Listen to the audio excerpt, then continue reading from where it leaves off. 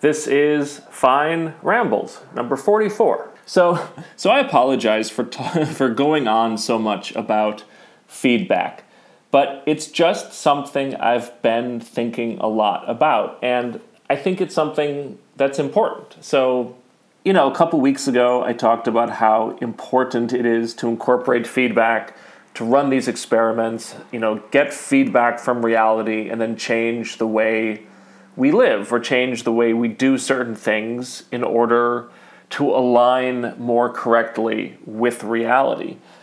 And then, I talked about how just how difficult this process is, how viscerally, negatively we respond to feedback, how emotionally difficult it is to say, I was doing something wrong and I'll be a better person if I eliminate this idea or this component of my entire being.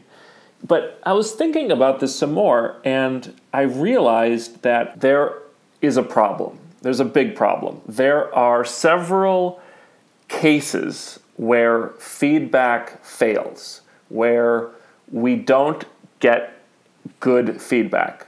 And this can either be because the feedback is wrong, or it's because the feedback can't get to us. So it's not enough to pay attention to feedback. It's really important for me to understand when I'm in a place where either the feedback is wrong or it's not actually getting to me. And so the first problem is this idea that positive feedback is sending the wrong message. And again, God bless Taleb, he talks about this using the term extremistan. And this is the land of extremes.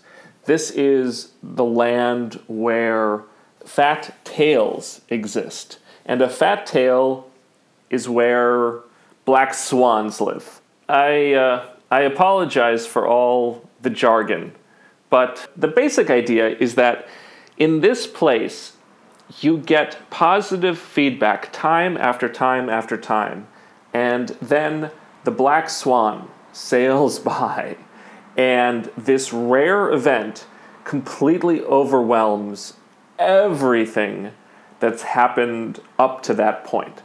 So all the feedback you got every day was not only meaningless, it was contrary to reality. And he uses the example of a turkey. A turkey gets positive feedback 364 days in a row. He learns over and over that the farmer is his friend, right? and then on Thanksgiving, he dies. It's the same idea with Russian roulette. You can probably play Russian roulette a couple times and nothing happens. And so instinctively, we start to learn that playing Russian roulette has no consequences. We learn that pulling the trigger is safe. And then we die. Looking at my own behavior, it's the same idea with texting while driving. I'm in Texas, I'm renting a car, I don't know where I'm going, and I find myself, little by little, looking at my phone more often to see where I am, where I'm going, and every time I look at my phone and don't crash, my brain learns texting while driving is safe, right? And if I listen to that positive feedback, at some point, I'm going to kill myself. Or worse, I'm going to kill a stranger. So this is the first example, right? Positive feedback sending the wrong message. Another example, nuclear power plants. There's been some press lately arguing that they are a much cleaner or greener way to go than wind or solar. And, maybe that's true, but they're exposed to this fat tail phenomenon, where they work year after year after year, and then you have this extreme offshore earthquake, and the result is Fukushima. So that's the first class of problems, I think, for feedback. And we really have to be careful to understand when we are in extremistan and recognize that the feedback we receive there is wrong. The second class of problem, I think, is when the feedback doesn't get to us. And this is something that I'm learning about from Johann Hari. I think his first podcast with Joe Rogan was one of the more enlightening conversations I've ever heard. And he talks about this idea that in our modern society, we treat symptoms, not problems. We treat the proximate cause and not the root cause. And because of this, we're hiding the real problem. We're hiding the feedback that symptoms can give us, right? That's what symptoms are. They're feedback. We should embrace symptoms, right? They're telling us really important information. They're telling us here is the problem. Here is the thing that needs to be addressed.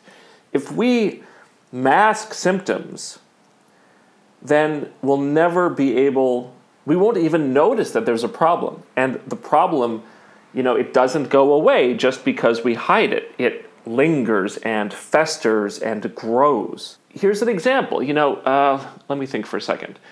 Let's say you touch a hot stove and you feel pain. The pain is the symptom, and it tells you to take your hand off the goddamn stove. Now, imagine if you touched a stove and a doctor gave you pain medication but didn't tell you to stop touching the stove. That's where Johann Hari thinks we are right now. For example, if you're depressed, it may be because you have a chemical imbalance in your brain. Maybe. But it may be because you're unemployed. It may be because you just went through a bad breakup, or a family member is sick, or you're eating too much sugar and refined carbohydrates. Then, if you get a pill to mask the symptom, you're not addressing the root problem. And so, and this is something I learned from Peterson. Small problems, if they're ignored, don't go away. They get worse. Little dragons, if they're ignored, grow up to be big dragons. And another example he gives is morbid obesity. I'm going to get the numbers wrong, but he says that something like 70% of the morbidly obese were sexually abused as children. And so when someone goes to them and says, let's treat this symptom of obesity by getting you to work out and eat better, that's not addressing the real problem. That's not helping. You have to get at the actual problem, and for that, you need the symptom to guide you. And I know I keep talking about this, but I think lying is the same thing. Lying conceals feedback. Truth is feedback. Truth allows us to course correct.